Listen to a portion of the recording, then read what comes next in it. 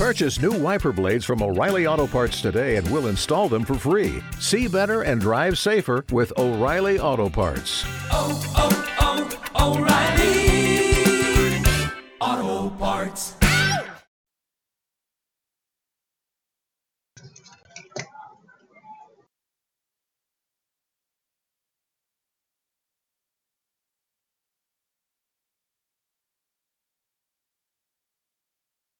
Hey, Keita. Hi.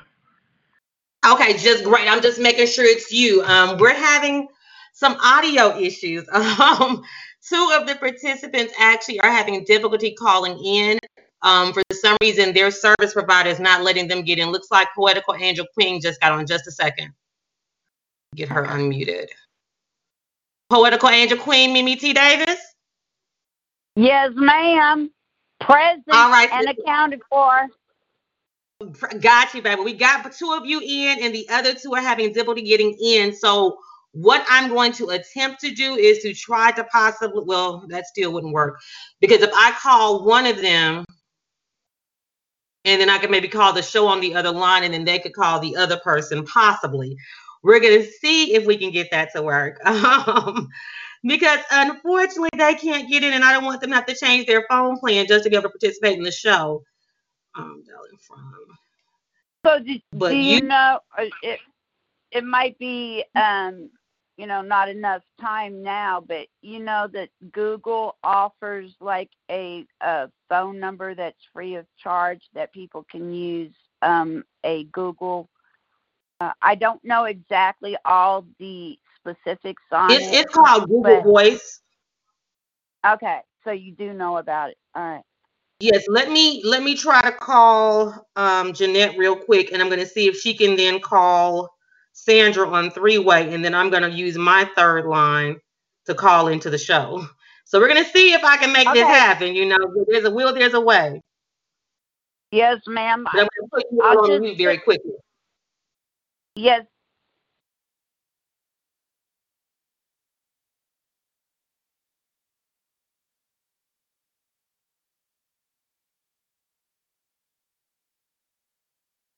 Hello? Yes, ma'am. Yes, darling. I don't know what is going on, but what I'm going to try to do is I've called you, and I'm going to try to have you call Sandra on your three-way, and I'm going to try to use my three-way to call the show. The only thing is I'm going to have to take my phone away from the room because it'll create an echo. Okay. If I'm going to give you Sandra's number and see if you can call her. Do you know how to use three-way? Yes, ma'am. Okay, wonderful. Her number is 256-288-5436. Okay, you want me to do that now? Yes, see if you can call her now, and then I'm going to try to, once you get her on, I'm going to try to call the show. Okay, hold on 1 second. Okay.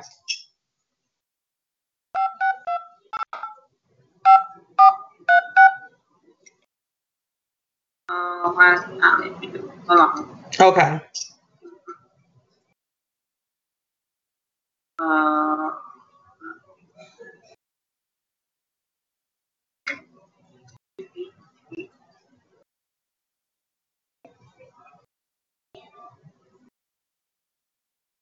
Oh my God.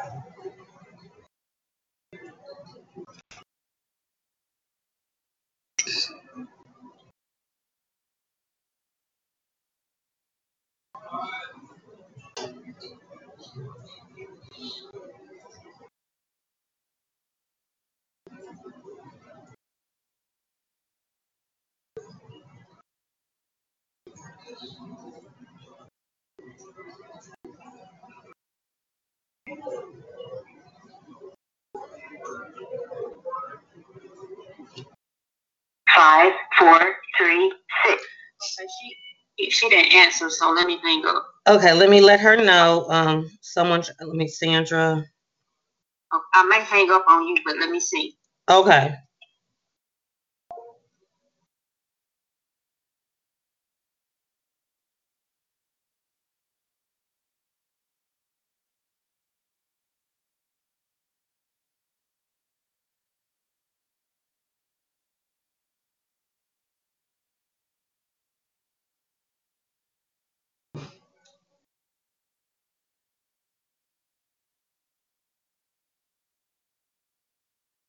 Okay, thank you all for your patience. We are still getting this under wrap.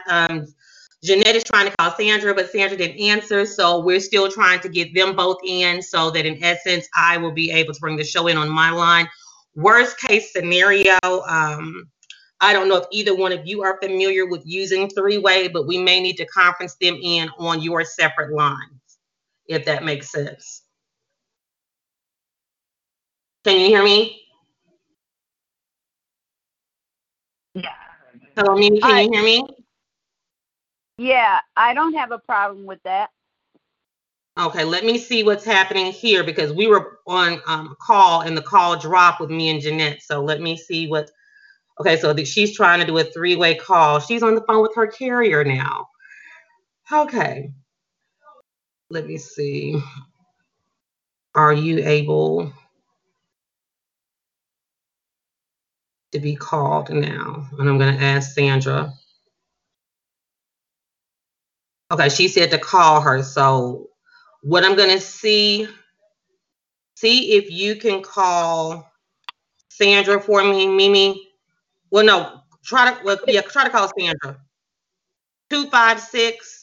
Well, no, this is being recorded. No, it's being recorded. So I'm going to inbox you her number because I don't want her number live on the radio because right now it's being recorded. Okay. So I'm about to inbox you her number. Let's see. Keita, you still there? Yeah. Okay, I got the number. I'm going to attempt to do this. Okay, and that's going to be Jeanette. No, that's Sandra. I'm sorry. That's Sandra's number I just sent you. And Keita, you're still there, right? Yeah. Keita? Okay, are you comfortable with three-way? Yeah.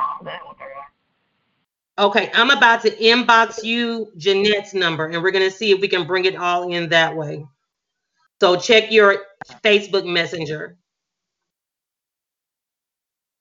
Because I just don't want to have it where I lose control of the show.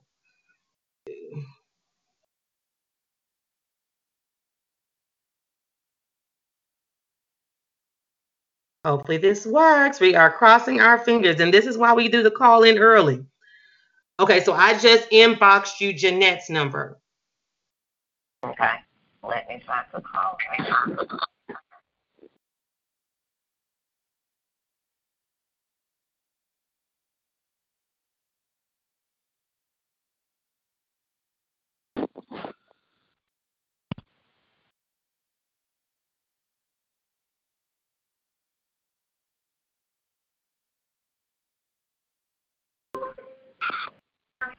EM, it says that number is not a working number that you sent me. Yeah. Oh, I got one of the digits wrong. Hold on, let me do it again. Okay, Mimi T. Davis. Mimi T. Davis. Yeah. Okay, I have them both on my line, so just for the sake of time, okay. I'm gonna go ahead and take them out in another room so that they're not being heard on the show. But we're about to start in about 5 minutes. Peter, are you still there? Yeah. Okay, so don't worry about calling. I'm about to mute myself because they're in the background, and I'm gonna let them know what's going on, and we'll be starting the show very shortly. Okay. Thank you.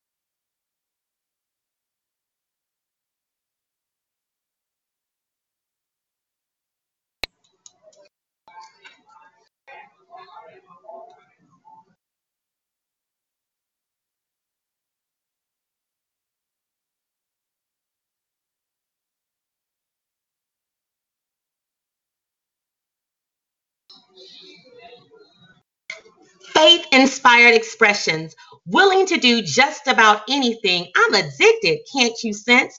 I need it like my body needs air. Stand in between it if you dare. Satisfied with nothing less. The mic you have just got to bless. Each stanza infiltrates, taking me away from the sinful state. My worries begin to cease. For tonight, we will share our peace. Through faith-inspired expressions, you will get your peace. Start your week off right. In darkness, allow faith-inspired expressions to be your light. Come on now. You know you need your fix. I, Enigmatic Mahogany, am your pusher, overdosing you on faith-inspired expressions. Greetings and salutations, everyone. Welcome to Faith-Inspired Expressions. I am your host, Enigmatic Mahogany, coming to you under the wonderful umbrella of P.O.E.T. Radio, People of Extraordinary Talent. For those that have been chimed in since the beginning of the hour, or even a little bit earlier, I do want to thank you for your understanding and patience. We had a few technical difficulties, but we were able to weather through that storm. So I appreciate your patience and bearing with us as we get this show on the road today. Tonight, I am extremely excited, and not because I know all these women, but because tonight we're providing awareness. Tonight is the opportunity for these women to be able to share their experience, their testimony, through their eyes. And I'm all about being able to share stories. What good is a story if you do not get it out there? So as I introduce the ladies, I want to kind of get on the same line with them as well. So I want to share a piece tonight. And this will be the only piece that you'll hear from me tonight. Everything else will be from these queens that we have on the line. This piece is entitled, My Blood as Its Ink. Walking through the streets, seeing all the world throws and all that we accept, just walking through, listening to all the problems. What are we doing when all we do is watch? I get so tired of all these people opening their mouths to tell the problems, and yet they don't take the steps to change a thing. Yeah, young adults I may be, but the problems I have faced, see, I don't complain. I learn from them and keep going. Looking at me, you would never know of the trials and tribulations that I have faced. From birth, watching beatings. Growing up, feeling fist. And all the words of degradation, not upliftment. See, though while he was busy disrespecting me and losing faith, I was gaining faith. For I took a lot of wrong avenues trying to find love and happiness. But see, I thank you for making me grow and learn.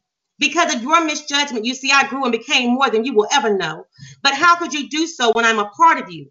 For you are the man that birthed me and brought me into the world. But every day it is though you tarnish the day that you married my mother. But see, my mother is the one that has stood by my side and made sure there was a meal on that table and on her knees praying for me. For in those times, prayer was all that could heal me. Getting older, breathing more, I came to feel a rape, something I could not control. For I feared it so much, something that took over my body and soul. For moments I was silent, unable to speak of the infliction placed on my life. See, this is not to whine or complain about the life I have lived, for my life is what inspires me to lay my tool to this purity, although that is what was taken from me. Then I came to face my life slipping out of my hands. Sitting in a car, no one thought I would make it, but I did. Memories I cannot trace, only blood and tears to be shed over something again I cannot recollect. Then let's not forget I grew to love, and love was what was delivered to me. My heart thumped many a days, amazed and mesmerized by you treating me like a queen. Shit will have come my way. Although gone and far beyond, I know my worth. And that is because of a loss I was not yet ready to experience. See, my birth certificate says I am 20, but as you can see, I've tread a life maybe no more than the next. But my life has been a lesson. I don't claim to have been through it all, but I claim to have experienced and grown. You see, my life is my inspiration. As I go to shed tears, that is when my fingers begin to vibrate, as my thoughts leak through that pen with my blood as its ink. And that is that piece, everyone. And the reason that I share that piece, if you all have not already envisioned, tonight we'll be providing awareness to domestic violence. The queens that are on the line tonight will be sharing their survival stories. They will be giving you a brief introduction to who they are, because beyond domestic violence, they are queens. They are women. They are noble. They are Proverbs 31 women. And I am so eager and excited to have them join us tonight. The very first queen that you will hear from this evening will be my sister. And I am so blessed to have her on the line. And that is none other than my sister, Keita, on the line. Greetings and salutations. Welcome to the show, Keita. How's it going, love? That's great. How are you doing? I can hear you, Keita. I'm sorry. I said it's great, sis. How are you doing?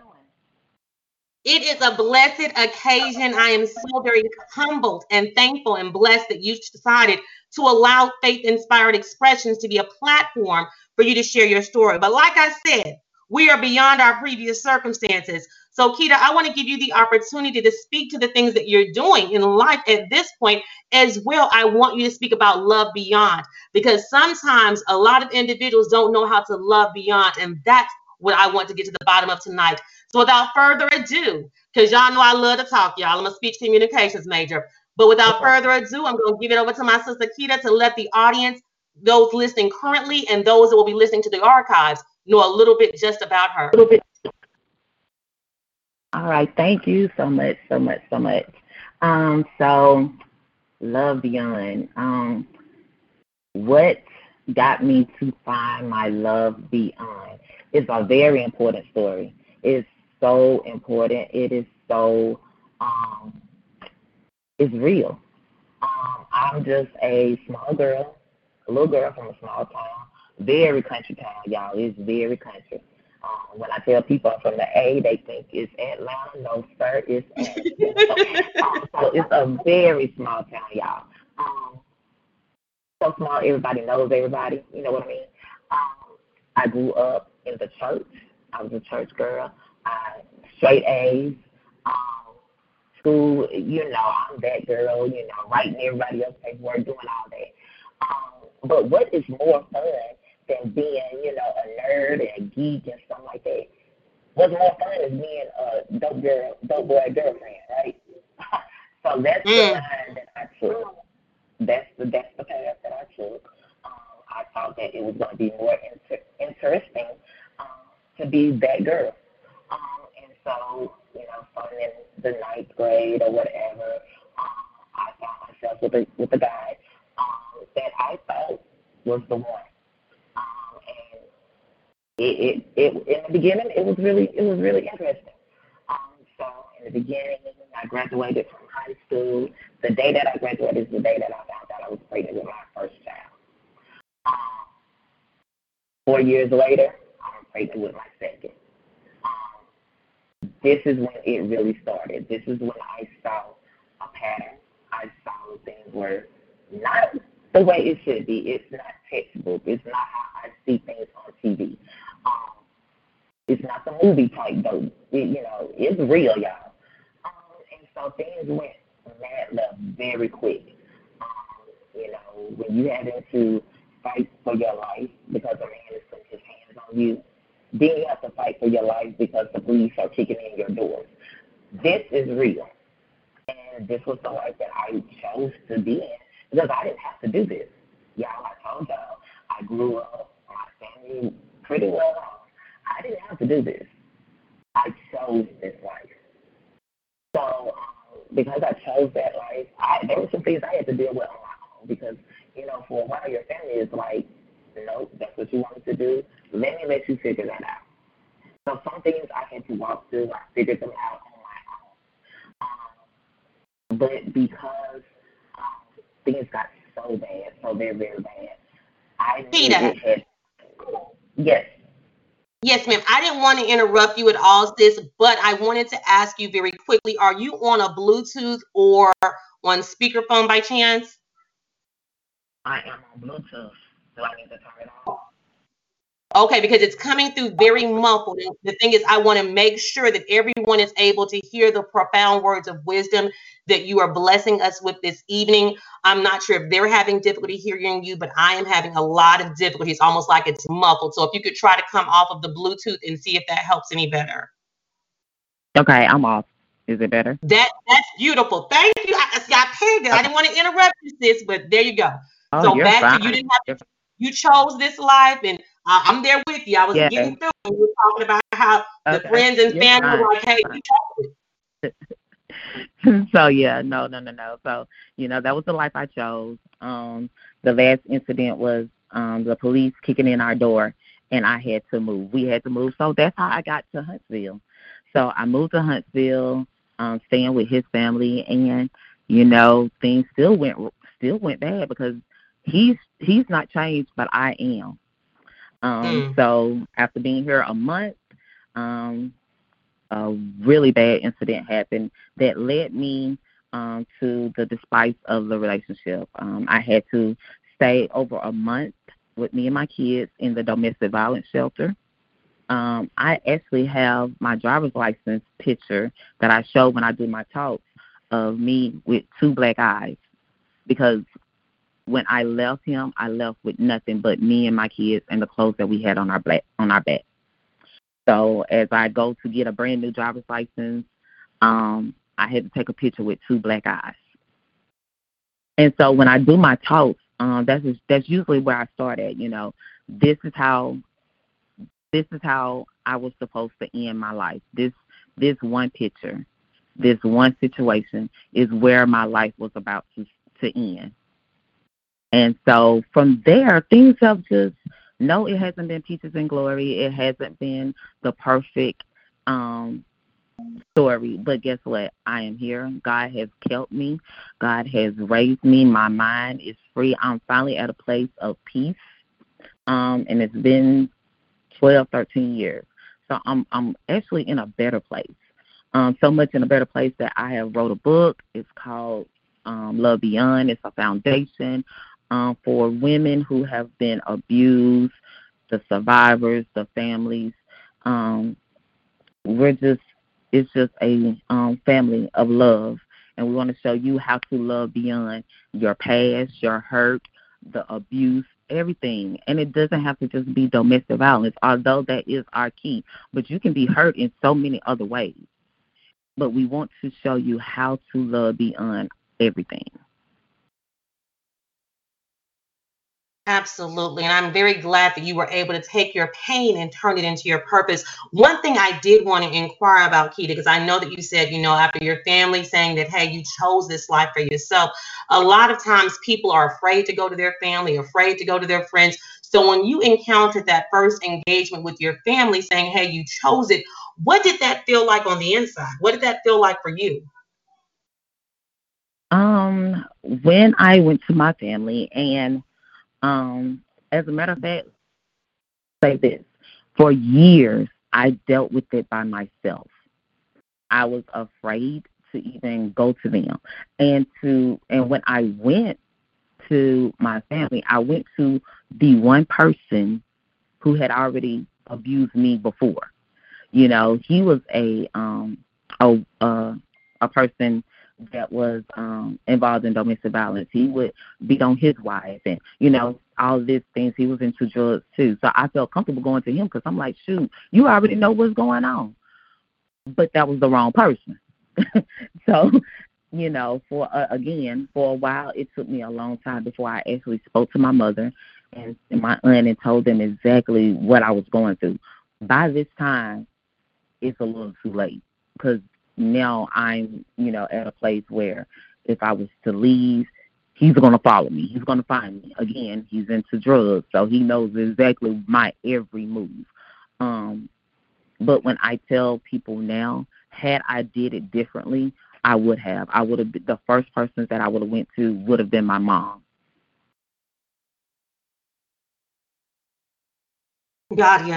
Now, let me ask you this, because a lot of individuals feel this way as well. They say, hey, I don't want to give up everything that I have. We have shelter. This is their father. I don't want to give up that parentage, that's double parent household. So many individuals fear single parent households and things of that nature. So how was it for you being able to transition you and your children to a domestic violence shelter?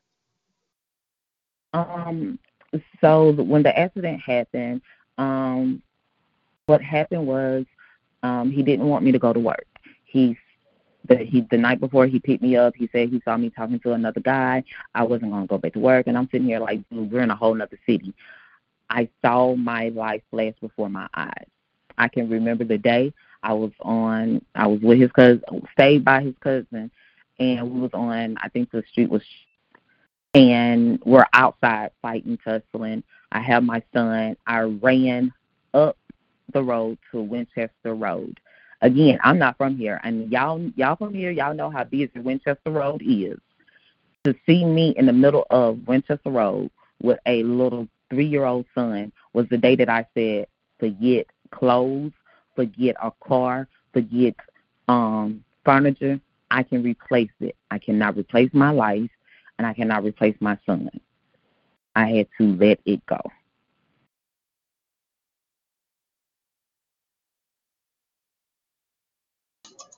Now, letting go can seem like it's an easy thing, but in very actuality can be very, very difficult.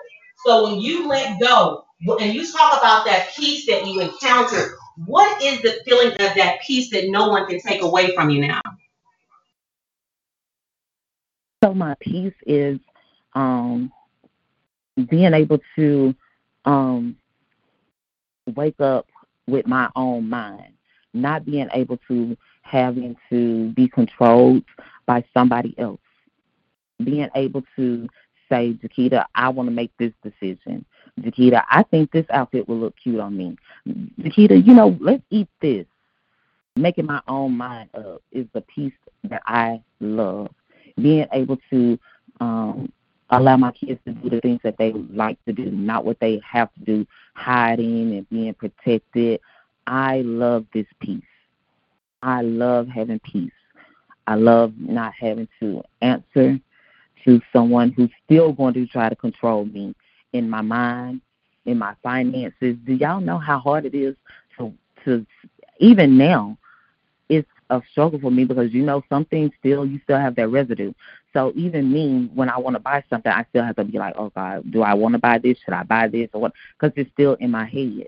But still being able to say, I can buy this. I don't have to answer to nobody. That's the piece that triumphs anything else for me. Now, if you had to give a message to any young lady that's going through domestic violence right now, Keita, what message would you relay to them? Yes, it's hard. Yes, we understand, but I tell you to find somebody that you can confide in, somebody that you trust, because we, outside looking in, everybody be like, oh, you can leave that person. You ain't got to stay with him. Do. That's easy for you to say, but it's harder to do. So find you somebody that you can trust, somebody that's going to question if they don't hear from you in a day or so. But find somebody that you can also trust is if I call you and say, hey, this is it, come get me, let's go, that you're going to come and get me. And somebody that's not going to judge you, because you can come get me today, and guess what? I might go back tomorrow because I'm comfortable there. So when you're in a domestic violence situation and you're ready to leave, it's not something that's going to happen overnight. It's something that takes time. So find some true sisters, some true friends and family that you can depend on and that is willing to go through the process with you.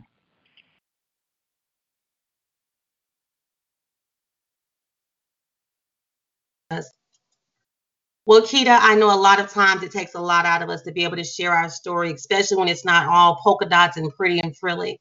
So for that, I definitely thank you for taking the time to share your story, because your story is indeed going to be a vessel for someone's testimony, because they know if Keita can break loose, I can do. And being able to accept that responsibility, saying, yes, I chose this life. But guess what? The key thing that you said, Keita, in this story is that you changed, but he hadn't. And when that occurs in life, we must realize that it is time to let go, because you were stepping into your destiny and you are still doing so. So with that being stated, everyone that is heard thus far, you have been listening to Ms. Keita, our first queen, coming in to share her story of domestic violence. I encourage you, as soon as that book is released, Love Beyond, please check it out. Also ensure that you're following her on Facebook if you're not already. I have tagged her in all of the flyers, as well as all of the other ladies that will be on the line tonight. It is going to be an amazing night of testimony and blessing, and for that I am forever thankful.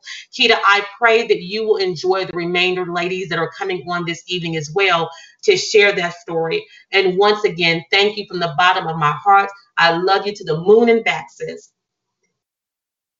Thank you, sis. My pleasure, love. All right, everyone. You have been tuned into P.O.E.T. Radio, People of Extraordinary Talent. I am your host, Enigmatic Mahogany.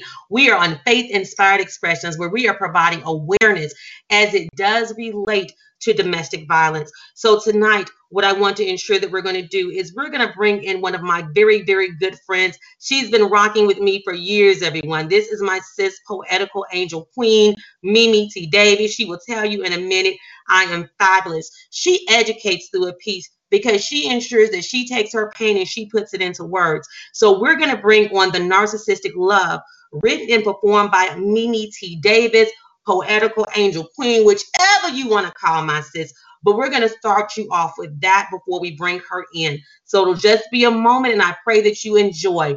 Please let me know, inbox me if for any reason you're having any issues with the audio.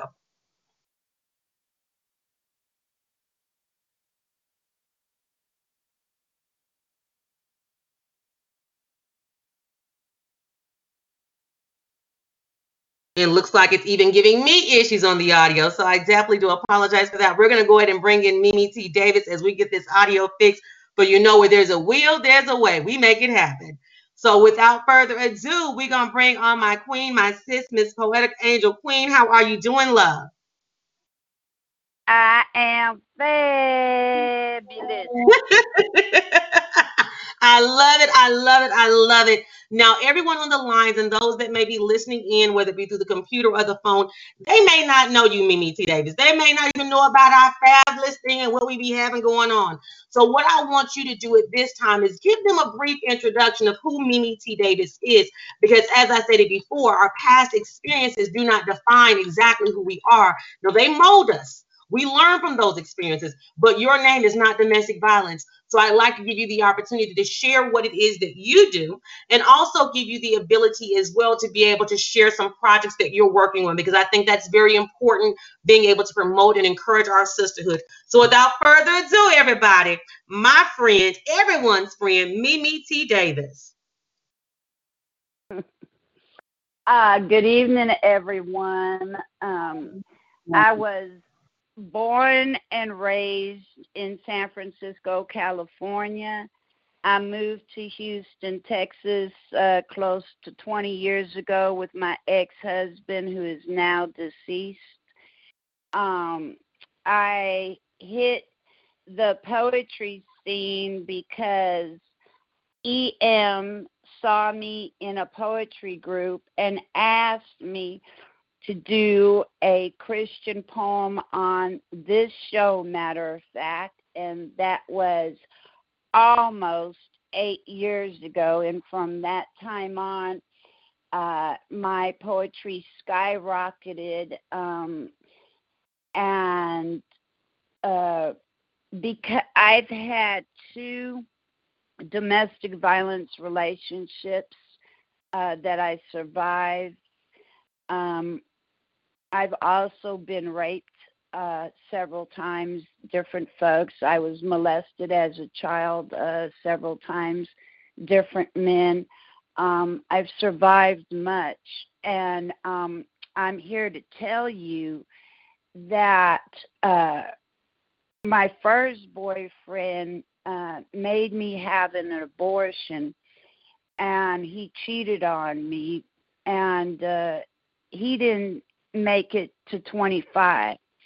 I had left him, and he actually had a drug overdose, but his cruelty to me was just incredible, given I was such a young age. And as I said, he did not live to see 25. My son's father, as it is considered nowadays, my baby daddy, was so extremely violent.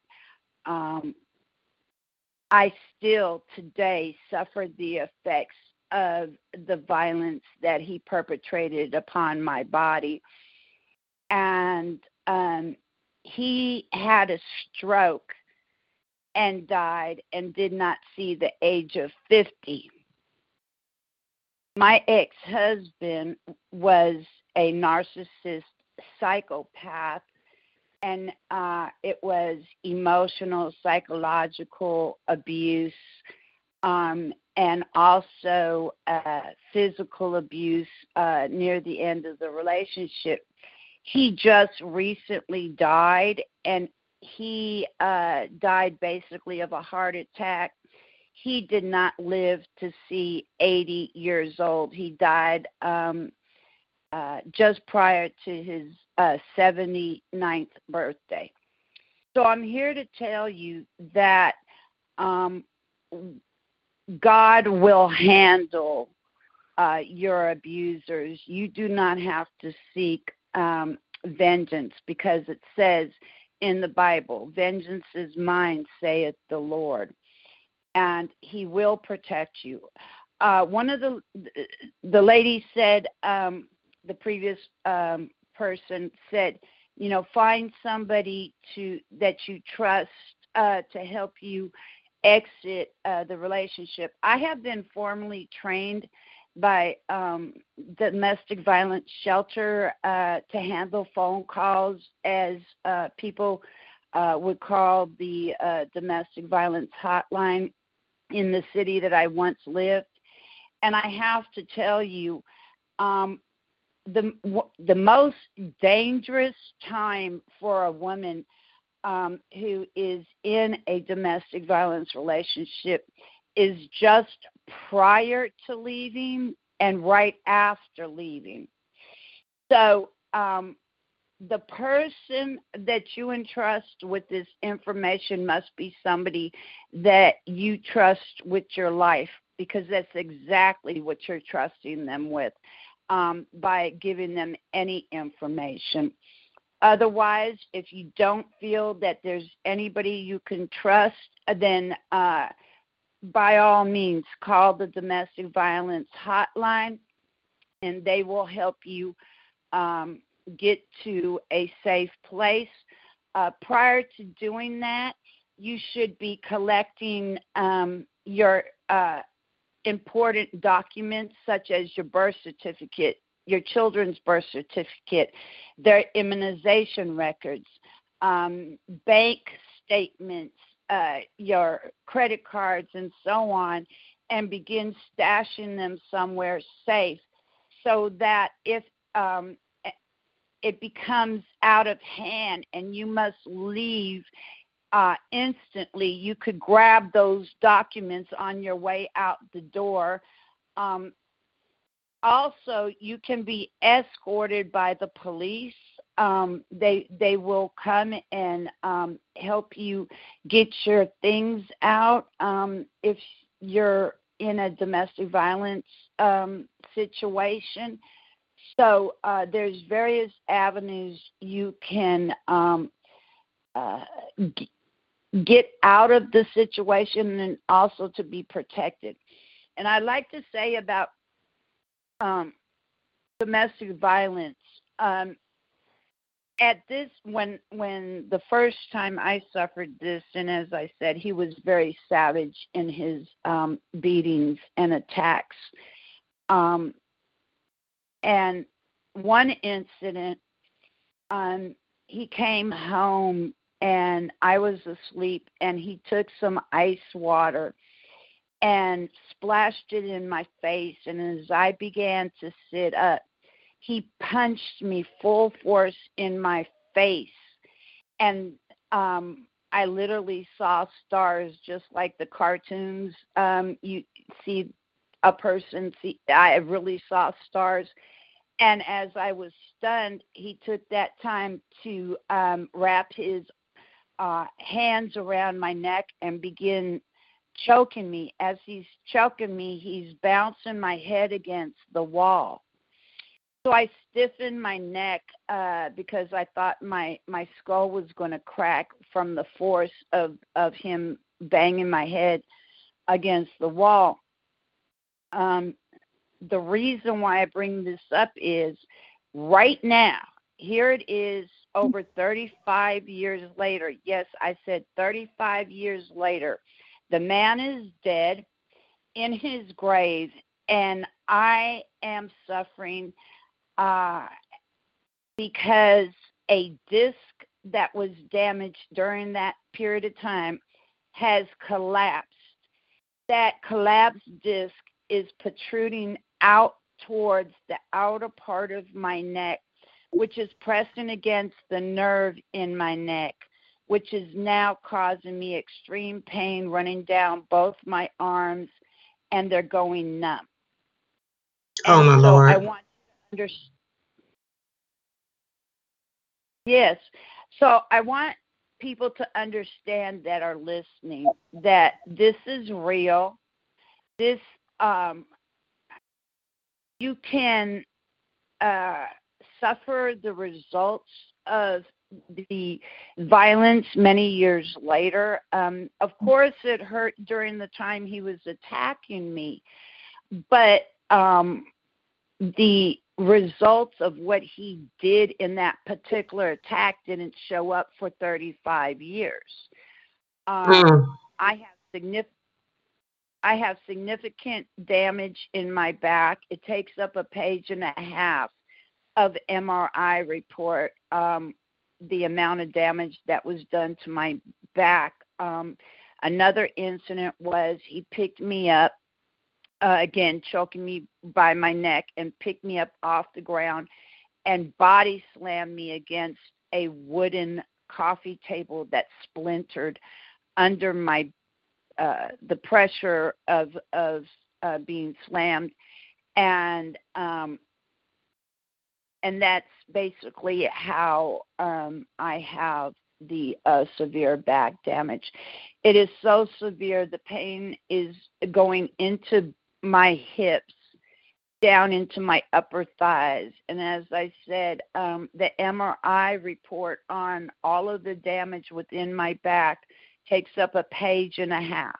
That the back damage didn't show up, didn't realize how bad it was for over a decade.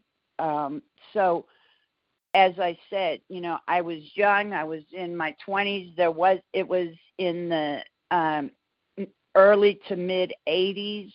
There wasn't any domestic violence shelters in my area yet. It wasn't well known. Domestic violence wasn't talked about as it is today. And I had a girlfriend that helped me to escape at that time. But what I want to say is many folks think that you can simply walk away. The men, or sometimes it's females, but the perpetrator doesn't hit you or slam you over the head with the frying pan on your first date. So by the time that the violence manifests itself, the significant other now knows your parents, where they live, your siblings, where they live. They may have been exposed to your children. They know what school that they go to. They may be, the father or mother of your child. And so then they have the ability to threaten you. Oh, I'll kill your mother if you ever try to leave me. Oh, I know where you work. I'll make sure to run you over after work. The threats vary, but they are real threats, because, as I said, this is a proven fact that the most dangerous time for a person leaving domestic violence is just prior and just after they leave. And so you must be extremely cautious in who you trust and who you interact with. Now, that's what I consider regular abuse, the standard everyday violent episodes. Now, with the narcissist psychopath, that is a much more sophisticated level of domestic violence. It's a lot of, they treat life like a chess game. So they have bishops and pawns and rooks, and they move these people into position and have them do certain various things, all to break down the victim that they've chosen, who is supposed to be their, love interest. But they find the victim. They know what they're going to do. It's all pre-planned. It's all premeditated. And it's all about power and control. But I do believe the best way to really dig deep dive into what you're saying, because I actually listened to your track, I feel the need at this point. I'm led to play the track on the narcissist cycle of abuse, so that our callers are able to chime in. And while I'm doing that, I'd like you to take a look at your inbox. I sent you a special message. As always, we have to stay in the loop throughout the show. But everyone, these are the stories that you need to hear. This is the truth through Mimi T. Davis' eyes. So without further ado, Narcissistic, the Cycle of Abuse, will be tuning in just for you. Narcissist love. I became addicted to him. He was my drug of choice. He cascaded through my veins like heroin. I never knew a love as amazing as that. I loved and believed in this man so much, I would have died for him. Every breath I took was for him.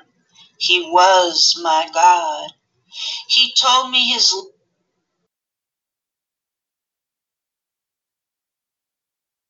love was unconditional. Being wrapped in his arms made me feel like I was the luckiest woman in the world.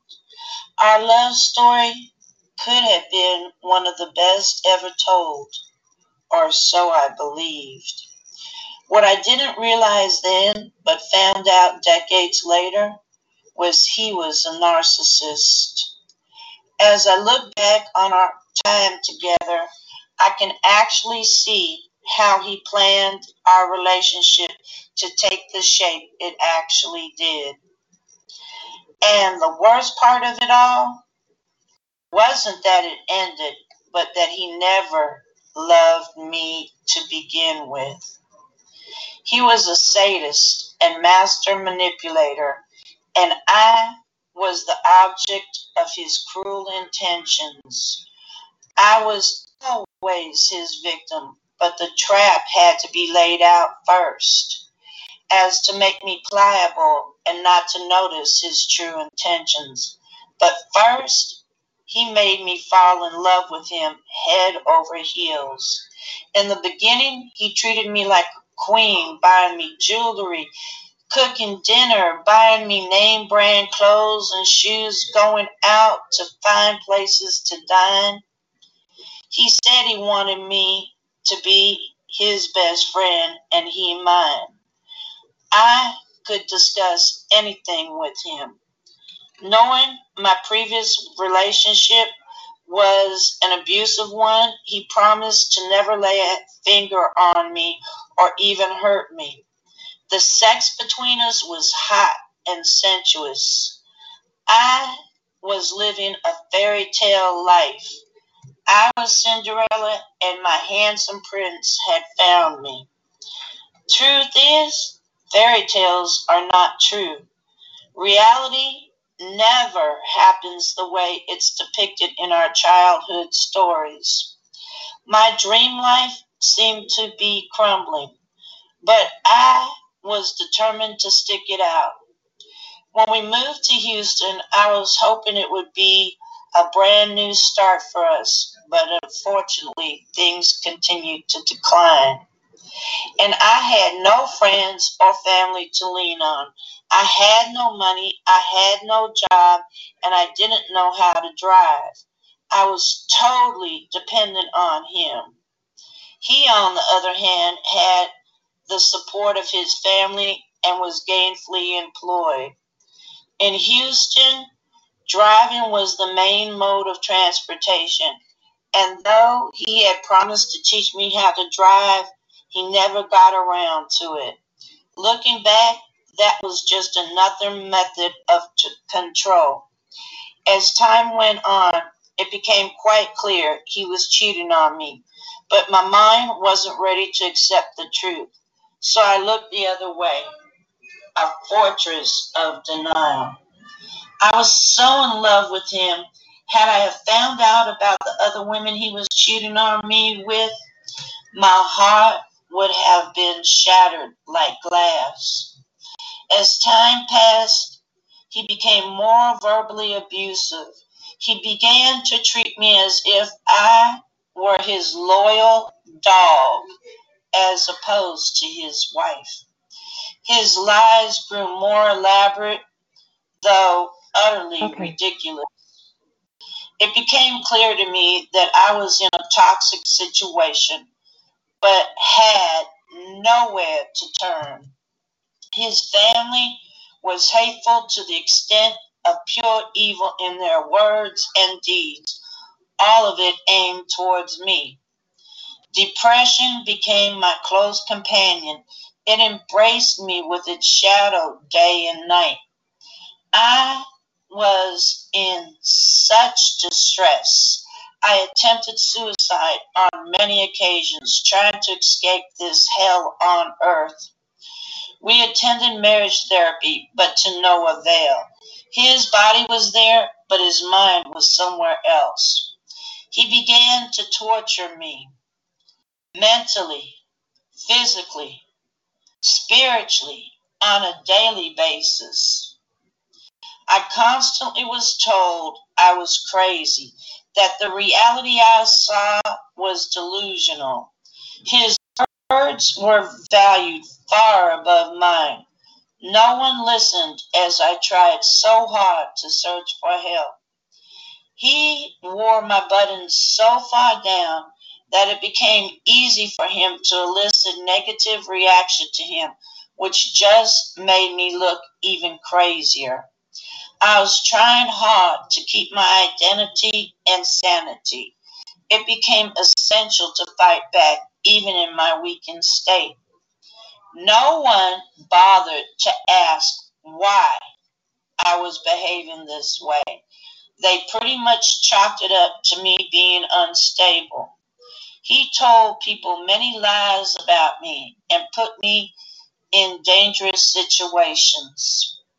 He did very bizarre things to me, so when I tried to tell people about them, came off as a crazy person having hallucinations. In addition, many of my in-laws were dangerous people, which scared me tremendously and kept me quiet. I felt that being married to him, I had to stay, try to work it out. I want it understood. Most of the abuse was all sorts of mind games, mentally tortured. You see, monsters don't live under the beds. They walk amongst us, disguised as regular people. But look behind that mask, and you'll find true evil. After he broke 3 of my ribs, I knew that I had to go, but I had to talk it over with God.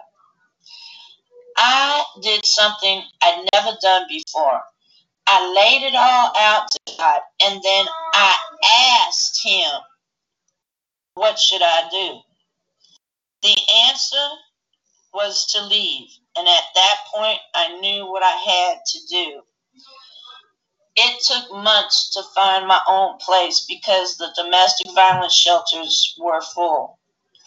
Yet I found a measure of freedom in gaining my own place, but I still didn't know how to drive, which kept me dependent on him, forcing me to obtain rides to my doctors and for groceries. So his game of manipulating went on for many more years.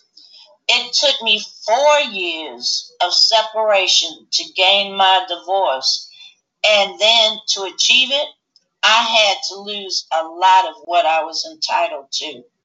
Yet my freedom became more important than any worldly gain. The fact is, a narcissist knows no love for anybody ever. They get off on the pleasure of breaking people down to mere shadows of themselves. They delight in seeing their victims suffer in every way known to man. They don't feel love for anybody. They will even use their own children. They live in a chess game. Everyone is a rook, pawn, bishop, etc. Then they move people around to inflict as much torture as possible. Some know about their schemes and others don't, thinking they're helping them. It is approached the same way as chess. Many moves are thought out, planned out, many years in advance, until the person is at their lowest point. Then they go in for the kill like a cobra. It is truly a miracle I got out alive. Death came knocking at my door many times, and not all were suicide attempts. I am so filled with tremendous gratitude for God showing me the way out. I would have never seen the forest for the trees if I had not asked. I read the Bible. I thought I knew God's position on the subject matter, but found I was wrong. I never asked God ever, but now I ask many questions and I have regular conversations with Him. That's the key. Talk to God daily. Don't hold anything back, because God sees everything and knows everything. Be honest with Him and He will show you the way.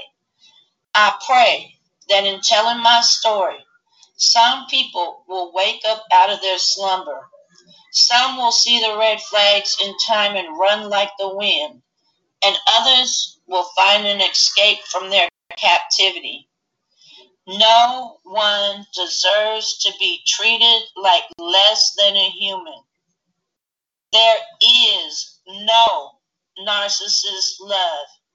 It's only an illusion. Musings of Amelia T. Davis. And peace. You have just heard the musings of Amelia T. Davis, Mimi, fabulous. I tell you, she is truly a queen, and we love her to life for everything that she brings. Something about what Miss Mimi T. Davis said that really stung high for me. And this is a message that I want to get through all the queens. And yes, domestic violence does happen with men as well. But there's a beautiful quote by Christine Mason Miller. At any given moment, you have the power to say, this is not how this story is going to end. And you can rewrite your story just like Keita did. She's writing a story. Being able to love beyond the rape, love beyond the abuse, love beyond the self-hatred. Have that self-love. That's truly what it's all about. Domestic violence is happening more and more, and people rarely even realize it. The numbers are alarming. When I went to go look, everyone, I was completely shocked. On average, nearly 20 people, 20 per minute, are physically abused by an intimate partner in the United States. During 1 year, that equates to more than 10 million women and men that are being abused. 1 in 4 women and 1 in 9 men experience severe intimate partner physical violence, intimate partner contact sexual violence, and or intimate partner stalking with impacts such as injury, fearfulness, post-traumatic stress disorder, use of victim services, contraction of sexually transmitted diseases as well. So this goes to say it's happening more and more every day. And a lot of times those are silent cries. It may be your mother, it may be your sister, your aunt, or your friend. And that's why tonight is so extremely important. While we want to provide awareness to domestic violence, you have to look for those signs. And as Mimi T. Davis presented in her piece tonight, look to God, because he will save you. He will allow you to get beyond what you thought that you couldn't get out of.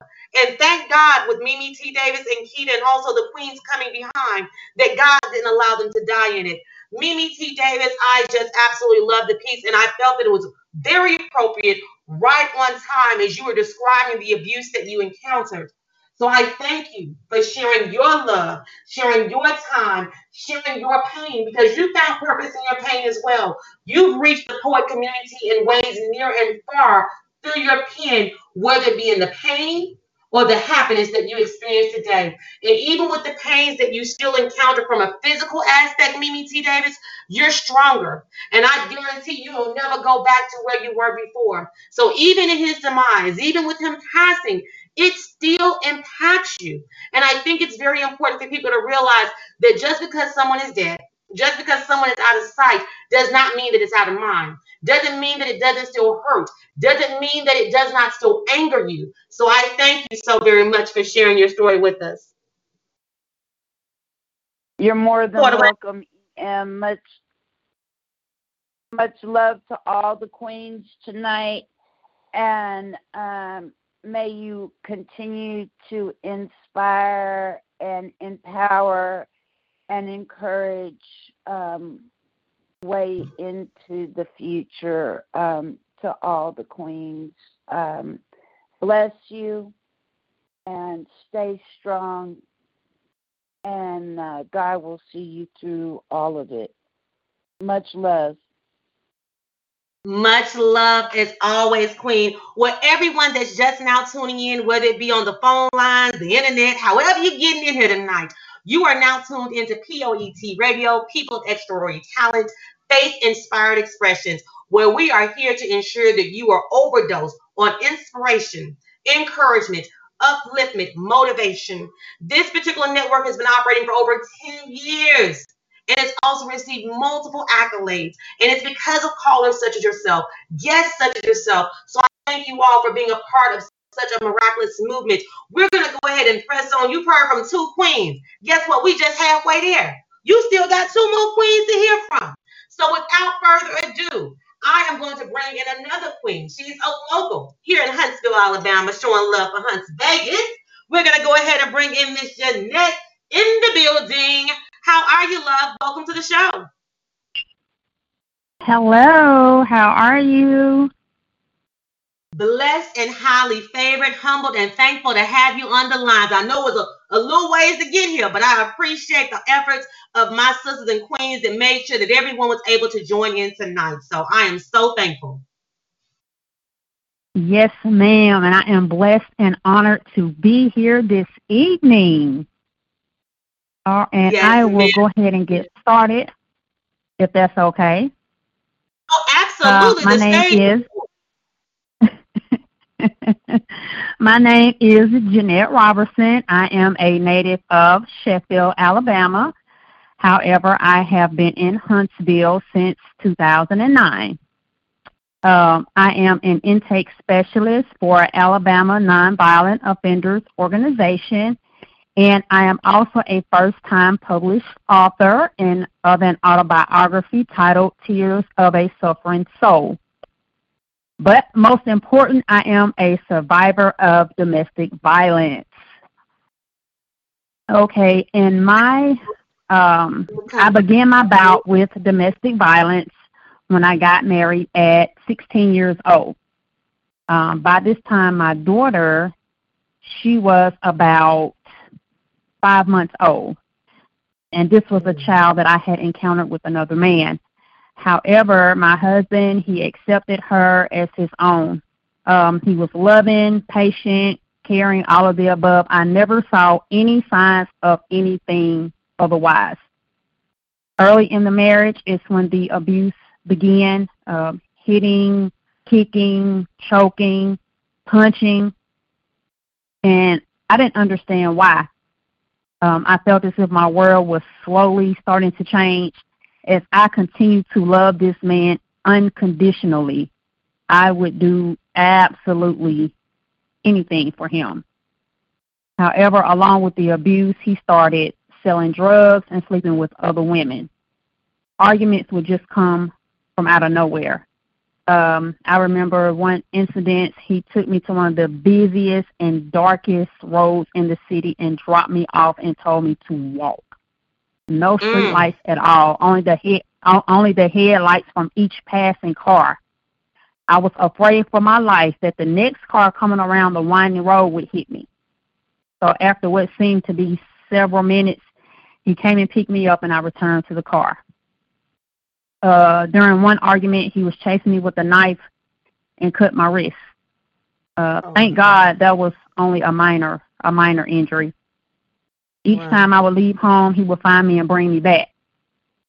Once he took my car from me for several days, then advised her that I could come and pick the car up. So I had one of my friends to take me. He walked up to the driver's side of the car, pulled out a knife, reached into the car for my throat, trying to cut my throat. My friend put his arm up in the way to protect me, and he severely damaged his arm. And to this day, my friend still carries that scar with him. During our marriage, I got pregnant and had a son. I felt as if I could not escape him, so I entered into a safe house. But understand, throughout all of this, he continued to be a loving father. He never hurt the children. After about 3 weeks in the safe house, I left and found myself right back with him. Since I could not defeat him, I decided to join him. I quit school and started helping him sell drugs. So, yes, ma'am. During another altercation, I remember him. He had me pinned to the floor. He was on top of me. His body was on top of me. He was holding me down with one hand, and he had a gun in the other hand. He shot at my head. The bullet missed my head, went straight past my ear and into the floor. I just knew at this moment, I said, God, this is going to be the day that he kills me. Being hospitalized as I was dehydrated, my hair was all out on one side. He actually showed up to my room and tried to pull my IV out of my arm. So as I can see, these are only a few of the examples of the things that I experienced during this marriage. During each attack, I would ask God to please spare my life. And I know that it was God that was my keeper. However, my husband, he eventually went to prison due to selling drugs. While he was in prison, I took that opportunity to get a divorce from him. Okay, Amen. When he got out of prison, I allowed him to have a relationship and spend time with the children. So within time, he was back in the streets, allegedly living a life of crime and abusing other women once again. In 1997, he was killed by the police. Even after surviving domestic violence at the hands of my husband, I found myself continuing to enter one abusive relationship after another. So I just want to say, ladies, you are enough. You are not alone in any of this. You are strong and you are beautiful. There is help available. And I just want you to know, speak up in the silence through all this. And I love each of you. Well, we definitely love you as well, Jeanette. I thank you so very much for sharing your testimony, the various bouts of violence that you did have to encounter. A couple of things I did want to ask. I don't want to hold you long. I realized that you said that he was a good parent. He was a good father. So as the abuse was happening, I know one time your friend was in the car, but other times were your children around, were they witnessing these things as they were happening back in Sheffield? I remember maybe one or two incidents when they were around. However, this is not excusable, but they were so small and so young, I don't think that they realized what was going on. And you know what, Jeanette, that's a very easy statement that a lot of people make, but I'm going to be quite honest with you. I do know that children remember things that you think that they had no idea, or you thought that, hey, they didn't even see that they were sleeping. You would be amazed at the things that they remember. However, I'm very glad that you were able to come out on the other side of it. You were able to utilize that time when he got locked up to make sure that you got a divorce. And it's truly nothing but God. I have to say that for you to even still allow a relationship, that's a very, very hard thing to do. And people may say, oh, that's easy. He didn't do anything to the kids. But at the same token, he did, because he was putting their mother in danger, making it where possibly their mother wouldn't even be there any longer. So you actually were doing everything that God would have wanted you to do. And I commend you for that, because I don't even know if I could have did that. I'm just going to be honest with you, Jeanette. So I thank you so very much. And that really makes sense now with your book, Tears of a Suffering Soul. I know that although he's deceased, there are memories that are still playing in. And you also mentioned that even after that relationship, you continue to get in additional abusive relationships. It was like a cycle per se. So Jeanette, do you understand, or have you determined what it was that kept attracting you to those particular types of individuals? Something that our young women can maybe look for as they're going through life now. Yes, ma'am. Absolutely. Well, Jeanette, I thank you.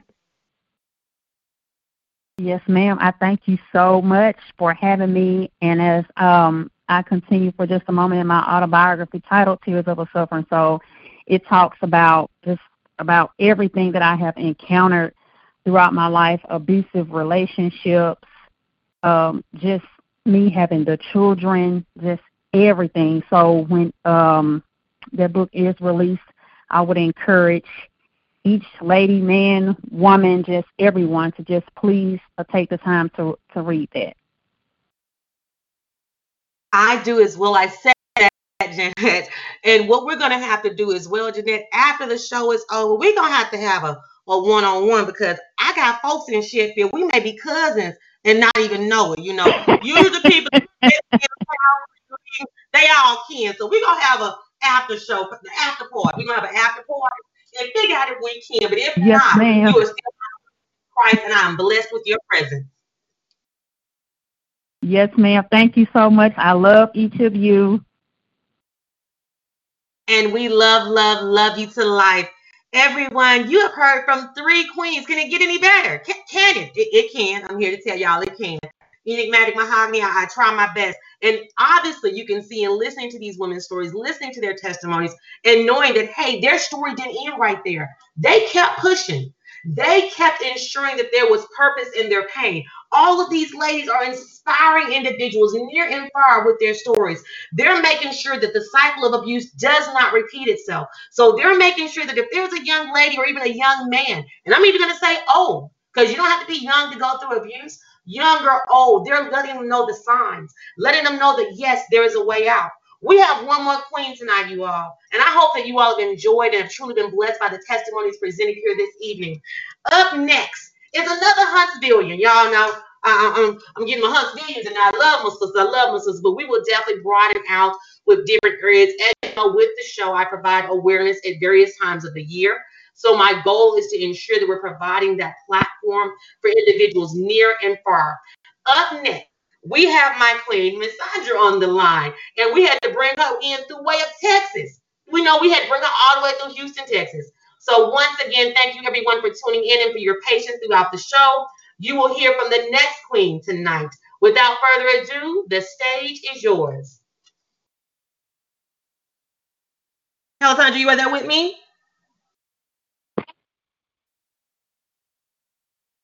Hello, Sandra, can you hear me? Enigmatic Mahogany. Okay, gotcha. Just wanted to make sure. I am blessed, and thankful. I appreciate all of your efforts for making sure that we were able to get you in tonight. The show would not have been a show without each individual. Every individual played their intricate part of this whole. So I thank you so very much, and I love you to life, dear. Thank you so much for having me. I really appreciate it. I am honored. I am humbled. I'm very, very thankful for all of these queens here on your show as well who fortunately made it out of their situation. You know, I'm very, very grateful for that because there's a lot of women who did not make it out of theirs. So I'm just glad that we're able to help be a part of a movement and quite possibly help someone. Even if we help one person, we've done our part. Just to remind everyone, hey, I'm Sandra. I'm Sandra. I'm a medical assistant. Hey. I'm a medical assistant here in Huntsville. I'm also a mother, and also I am a survivor of domestic violence. I was physically abused by the father of my children, and it went on for off and on for probably the better part of 4 years. It worsened in the last year. There was the final incident is really what finally got me to realize my strength and get out of the situation.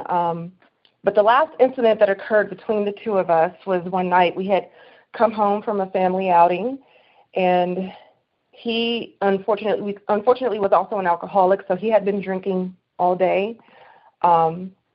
We get home, and it was like I left with my husband, but I came home with the devil. And next thing you know, this argument breaks out. He got very, very aggressive with me, started getting angry and yelling, and I'm just standing here like, oh my gosh, I can't believe this is happening yet again. Anyway, I tried to de-escalate the situation, and when that happened, all that did was make the situation worse. He ended up throwing me onto the floor. I fall back, and of course this is happening in front of the children, so they're terrified. He begins to punch me in my face. At this point, I kind of glance over at my kids. I see my oldest one grabbing his younger siblings. They all run upstairs. I break loose from him. I try to run out the back door. He grabs me and pulls me back in and throws me against the wall and then punches me in my face. I break free again. I finally make it out of the back door, but he quickly catches me and throws me to the ground. He then begins to kick me, stomp me. He starts really hammering into my face. It was like something had come over him. It was like he was possessed. I mean, his strength was unimaginable. And thankfully, a neighbor happened to be walking by. A neighbor and her friend happened to be walking by, and they yell out to him, "Stop, or else we're calling the police." And sure enough, he stopped. So I was able to get up, get back inside or whatever, see after the children, make sure they're good. The police were, in fact, called. They arrived, and they take him away. He did do a night or two in jail, so I decided to use that as my escape. The next morning, actually, even prior to me plotting my escape, the next morning, I decide I need to go to the emergency room. I was in so much pain, I could barely move. I get there.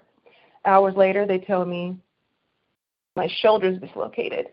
I have a fractured rib, and I had a blowout fracture in my left orbit. That means my left eye socket was completely shattered, and my eye was literally sinking into my head.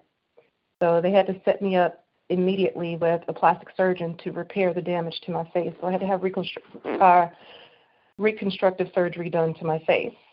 And it's actually still apparent to this day. There's no scarring or anything, but if you were to look carefully, you could see that my eyes are actually different. One's completely different from the other.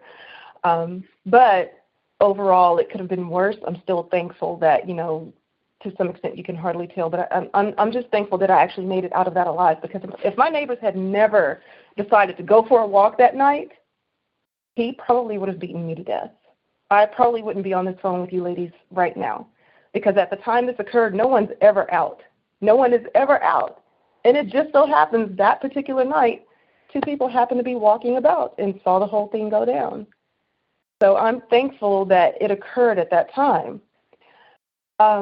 But I don't want this, segment to be just about my experience. I also want to just mention, if any of you out there know someone who's going through such a situation, I don't care how minor you think it is, it's perfectly okay to get involved. And I think it's important that we understand that we need to normalize getting involved, because we spend so much time getting wrapped up in ourselves and thinking, this is none of my business. That has nothing to do with me. I'm not going to deal with that. I'm not getting involved. Well, guess what? As a neighbor, as a member of your community, just as a human being, period, you are supposed to get involved. That's what we're placed here for. If we keep going through life and addressing things as, that's none of my business, well, all of these cycles are just going to continue. And I know that it's each individual's responsibility for whatever circumstance, may come about. However, as the saying goes, it takes a village. And I really do believe in that. We do have to help one another, regardless of the circumstance, regardless of the situation. And everyone thinks it's none of their business until it happens to one of their own. Then it becomes, well, no one was there to help me. And I really think we need to move past that. We need to move forward. We have to get ourselves involved if we truly care about one another, because it's extremely hard for one individual to get out of such a serious and toxic situation. It really is. A lot of people, who have never experienced this, they judge, they think, how can you tolerate that? How do you deal with that? Why don't you just leave? And believe me, if it were so simple, if it were truly that simple, no woman would endure that. But yeah, it's a serious situation, and I think it's just important that people get more involved in their loved ones' lives. Ask questions, because sometimes women are going through these things and you may not even know. So have questions, sit down, talk to your loved ones, take your best friend out, to lunch, try to figure out what's going on, especially if you have some suspicion or if they fill you in on something. See what there is you can do to help that person. And I think it's very important that you bring forth that information, because a lot of times people will be like, well, I'm just worried about me. That ain't got nothing to do with me. I'm not going to get in their business. But sometimes you need to. And it's not just by happenstance that the individual happened to be there and they were walking. That was God's intervention, I truly believe. And I am glad that they were walking, being able to ensure that you had another day to be on this earth.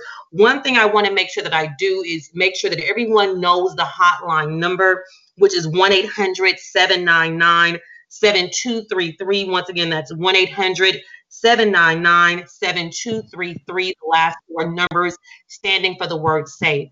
One thing I did want to ask you, Sandra, because I know a lot of times as people go through things in life, definitely when it comes to abuse or negative situations with men, their thing is, I give up. I'm done. I'm over it. I don't want to be with anybody ever again.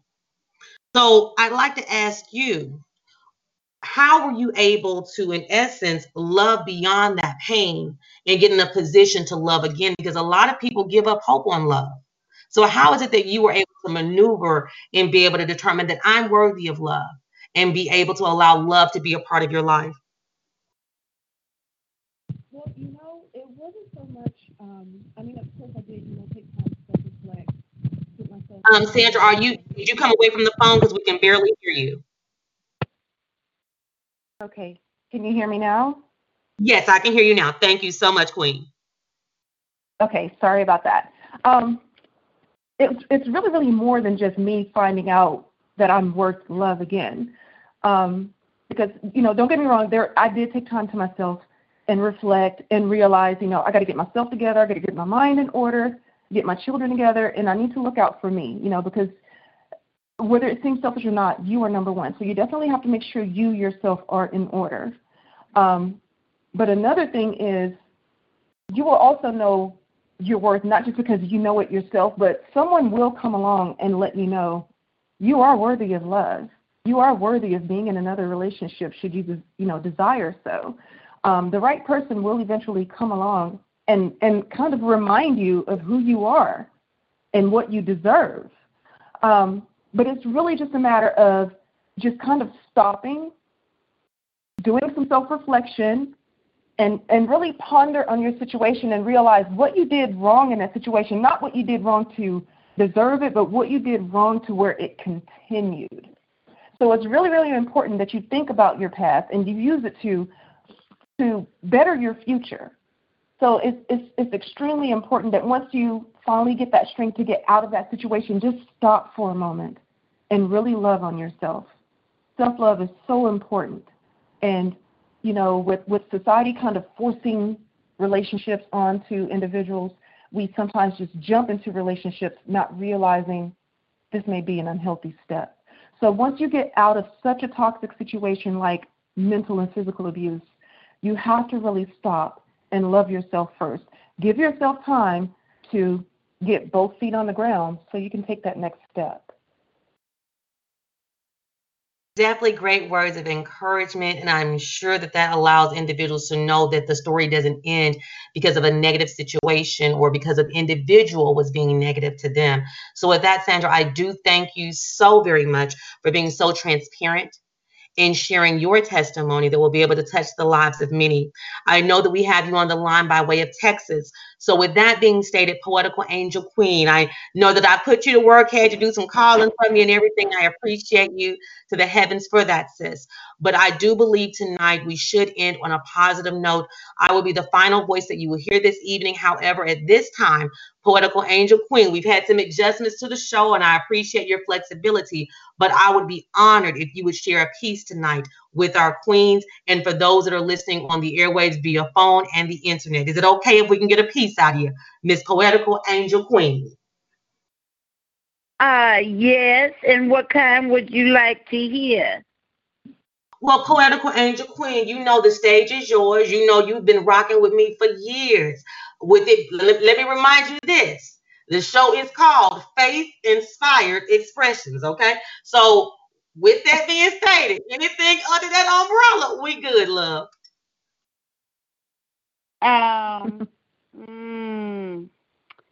I'm trying to find something. Now, rule number 5 of poet. Oh, I got it. I'm just because I have so many, and I'm trying to find. Okay, here we go. This is called Praising Yahshua. Now, for those who don't know, that is Jesus's name in Hebrew. Yahshua is actually Jesus's name in Hebrew. And so it's called Praising Yahshua. Our Redeemer, our Savior, left heaven to pay the ultimate price for us. God, knowing humanity's flaws, having a nature towards sin, sent his only begotten Son to rescue it. Satan had us in shackles, slaves to our flesh. 911 of the heavenly kind was called on. Take up his cross and allow the sins of humanity to be placed upon you. Yahshua answered the call. Humiliating torture upon a cross, his hands and feet nailed to a tree. Through his blood, all humanity was saved. In my heart, I sing praises to him daily, for he didn't have to pick up that call. He didn't have to take that walk to Calvary. I do not take lightly his sacrifice, his pain, his humility, his heartbreak, his blood, thanking him day and night. A silent chorus of my heart, mind, and soul, joining in unison to praise the Lord of Lords and King of Kings, his name Yahshua or Jesus. Let every voice upon earth sing praises to Yahshua.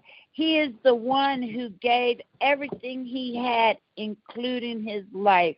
He loved us so he left heaven, come to earth to be tortured and murdered in order to gain the keys to set all of humanity from hell's gates. Yet all he asks is to accept him, recognizing him, walking in truth, love, and light. Praising Yahshua for the love he has given and continues to this moment to give is so mind-blowing. Most can't comprehend it or even believe in it. I'm so thankful he walked into my life, pulled me from the darkness. Being lost, he found and rescued me. Hallelujah, hallelujah, praising Yahshua. Musings of Amelia T. Davis, a.k.a. Poetical Angel Queen, and peace. Poetical Angel Queen, you already know that piece was fabulous, darling. Fabulous, absolutely fabulous. And I am so glad that you ended us on a note of redemption and salvation. It is his grace that has carried us through. For each of you queens on the line, you were graced for this journey. It is definitely not for naught. You are truly a survivor, and you are allowing your goals and aspirations to be accomplished and achieved. And for that, I commend you. I admire each of you for your strength, for your courage, for the love that you have within you, because I hear it. I hear it on the airwaves tonight. I see it in the presence of those that I have been blessed to be in their presence. So with that being stated, I want to leave each of you with this. It's a quote by Jean McAvaney. You can recognize survivors of abuse by their courage. When silence is so very inviting, they step forward and share their truth so others know they aren't alone. That's what each of you has done tonight. I thank you once again for your transparency, the sharing of your story, your love, your heart, your motivation, and encouragement. Everyone, you have been tuned in to P.O.E.T. Radio, People of Extraordinary Talent, Faith-Inspired Expressions. I am your host, Enigmatic Mahogany. It has been a pleasure tonight. I thank you for allowing me to be your pusher, your overdoser on everything good. Be sure to tune in next week. Same place, same time. Announcement coming soon. And please be sure that you continue to follow the P.O.E.T. network, where there will be shows operating every day of the week. Tomorrow we have Voices Behind the Pen, which will be with myself, Enigmatic Mahogany, Black Ice, Nina Purple Rain, Kylie Brown, and we also have Brother O in the building as well. So stay in the know. We're going to keep you informed, keep you entertained, and keeping you uplifted. Peace and blessings to everyone, and to all a good night and a great, productive, and prosperous week. Love and blessings to everyone. Thank you so much.